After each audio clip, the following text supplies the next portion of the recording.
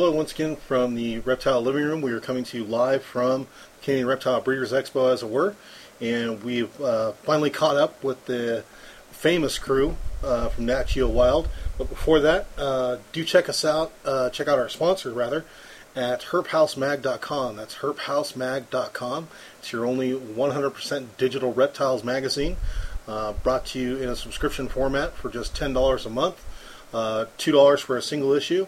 And with the single issues, if you're not 100% satisfaction guaranteed, we'll give you your $2 back.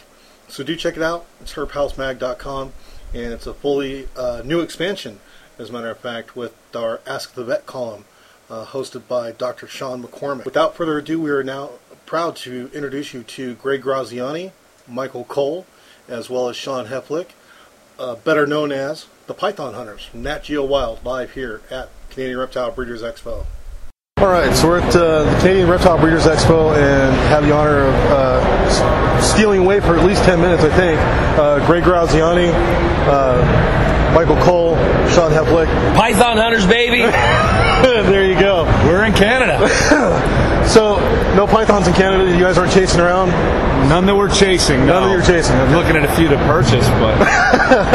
How about you, Mike? What do you think? I don't think there's any pythons up here. Even if somebody did happen to have an escapee sometime, there's no possible way to live through your winters. Right. Actually, probably not live through your summers. It's going to live for 2 days. Yeah, he just got froze last night, and I'm warm-blooded. Exactly. We're up here in the Great White North, and this is our winter. They're walking around in shorts. So talk to us, guys, about Season 3. We know anything yet, or... Season 4. Or Season 4, sorry. Yeah, we're in limbo. We're between contracts. You know, we go season to season on contracts. So, we're still out there waiting. You know, if you want to light a fire under Nat Geo Wild in the United States, send them all kinds of emails through their website. Just barrage them with stuff and say, hey, man, we need more. Yeah, very definitely. Now, what was your guys... you guys went international just recently with the show. That was incredible.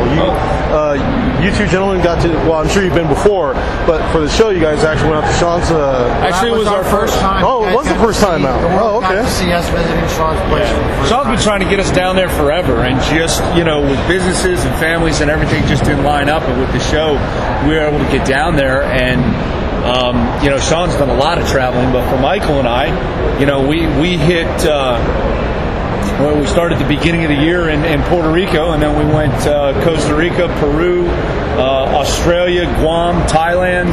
Right. Michael then stayed even longer. Yeah, now I'm traveling. I'm headed to Indonesia in a couple weeks, and we're here now, and wow. Sean's got the bug in me, so with or without the show, it's all Sean's fault. With or without the show, I'm still traveling. Now, as far as the Puerto Rico show was the one where the pythons were in the caves, correct? Yeah. The boas. Endangered Puerto Rican boas. Yes. That was an awesome show, because you guys actually caught footage of them snagging bats out of midair. And Greg, you were totally excited about that one, weren't you? I was floored. I mean, to be able to go to endangered species and to find a place that you can guarantee, I can take you there tonight and you will see an endangered species feeding. For a reptile, for a snake, that's almost impossible. That's just amazing. It's not better. We've even, just because of our time in the caves in that day and a half, we actually have got people looking at possibilities of different thinking about what happens with those boas during the times where they're not on the face of the cave, because they always thought that the boas fed and then dispersed through the forest and then came back and fed. We're actually of the belief that the animals are feeding, going down into the warmer parts of the cave to digest their meals, and then coming back up and feeding. And so it's really a whole new thought about what the Puerto Rican boas do. Because we went deep into that cave system. About 600 meters. And underground. Wow. And we were finding boas tucked back in the deep, dark recesses of those caves. Because it's a warm cave. The deeper we went in, the warmer it got. So if you're a snake and you want to digest a good meal of 3 or 4 bats, where do you go? You go deep. Go deep to the warm side. Right. Wow. Yeah, it was amazing. And to be able to educate the people there, you know, we caught that one Puerto Rican boa up in the palm tree, and to let them know that they had kind of a national treasure that they needed to protect, they needed to be proud of, and educate those people. That's what it was all about for us. And that's something else too that I noticed with the international shows. every episode seemed to be, one more step in international conservation, if you will. Where people would find a native species and call you guys out to come see it, and you guys would explain to them, yeah, this is a great species. This is what it eats. This is why you should leave it alone and keep it around. And that's what it's about too. We all do animal rescue for our local areas. Right. When there's a reptile, we're the guys to call. Right. In Polk County, I get calls numerous times for people that want to, oh my gosh, there's a rattlesnake in my front yard. And I'll show up and it's a corn snake. And I'll explain to them what it is and teach them how to tell what it is. And all of a sudden, before I leave, I'm thinking, I got a beautiful corn snake. I'm going to go release back on my property. Right. You're going, no. Can you please leave it here? But it's just about education. Right. When you talk about conservation locally, I just started working with a group at Archibald Biological Society where we are now permitted to do census on eastern indigos and actually take the animals in, get scale clippings, and actually do some tracking for transmitters on those animals and do some studies. And I'm working with them on that, and they've just requested now and sent me a letter under the permit. Anything south of Highlands County all the way down to Everglades Park, they would like to be captured and scale clipping so they can do DNA on these animals, especially around the Okeechobee area. Wow, that's incredible. So, internationally speaking, let's start with Michael. What was your favorite place that you went internationally this year? I hate to say this, fans, I'm going to piss you off here, but my favorite place that I went was Indonesia. Really? I went there after our filming season. I spent 4 weeks there. I'm headed back. I've been doing business over there for a long time, and I'm now partners in a actual captive breeding farm. And I loved everywhere we went. Yeah. Maybe one exception. I really, honestly, wasn't crazy about Guam. Oh, okay. But maybe not for the people and the wildlife, but for other reasons. Sure. But my heart really, really, really loves Indonesia. Yeah? All right. How about you, Sean? Well, I've done a lot of traveling, but with my passion for venomous and crocodiles, Australia and Thailand. Really? Okay. Split between those two. Those magnificent, and then you add the people, which is kind of crazy because Australians and Thai people are probably the polar opposites, but each in their own right. I think the Zen portion of me loved the Thai people, and the brash, open a can of whoop-ass portion of me, love the Australians. Right. And coupled with the venomous and the crocodilians of both locations, bang up for both of them. Love them. Awesome. Greg? Yeah, it's almost hard to pick a favorite. I do tell people if I were to take my family back to one of those places, right. I think I'd choose Costa Rica because there was enough. You were close enough, even in the jungle, to be in the places where my wife and daughter would deal with the touristy kind of things. And in 15 minutes, you could be in the middle of the jungle, with fertile ants and crocodiles and all kinds of things like that. And the people in all the different locations that we went to were incredible. And I mean, even we're up here in Canada, and again, the people here are incredible. They receive us with open arms, and it's just been great. Very definitely. Now, as far as the Python ban goes, because that's what everybody's going to be talking about. Do we know any progress yet? As far as I know you guys are all involved in various legislative aspects of it. Trying to figure out what we're going to do with it, how it's going to work, and what have you.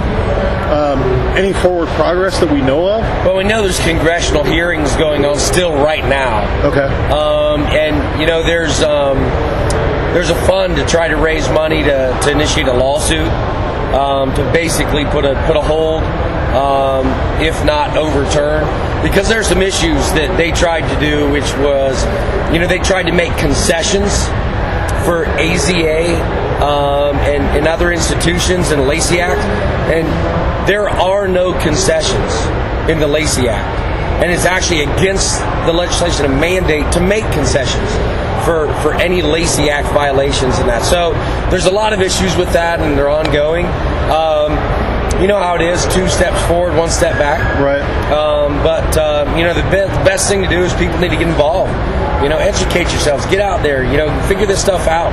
Don't take people's word for it. Go out and educate yourself. The information's at your fingertips. Get it.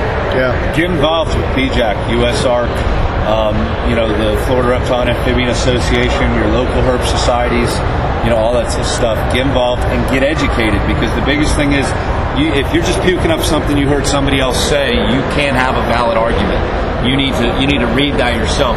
When these regulations are passed, there's so many people that are just spitting out what their friend told them the regulation was. Read it.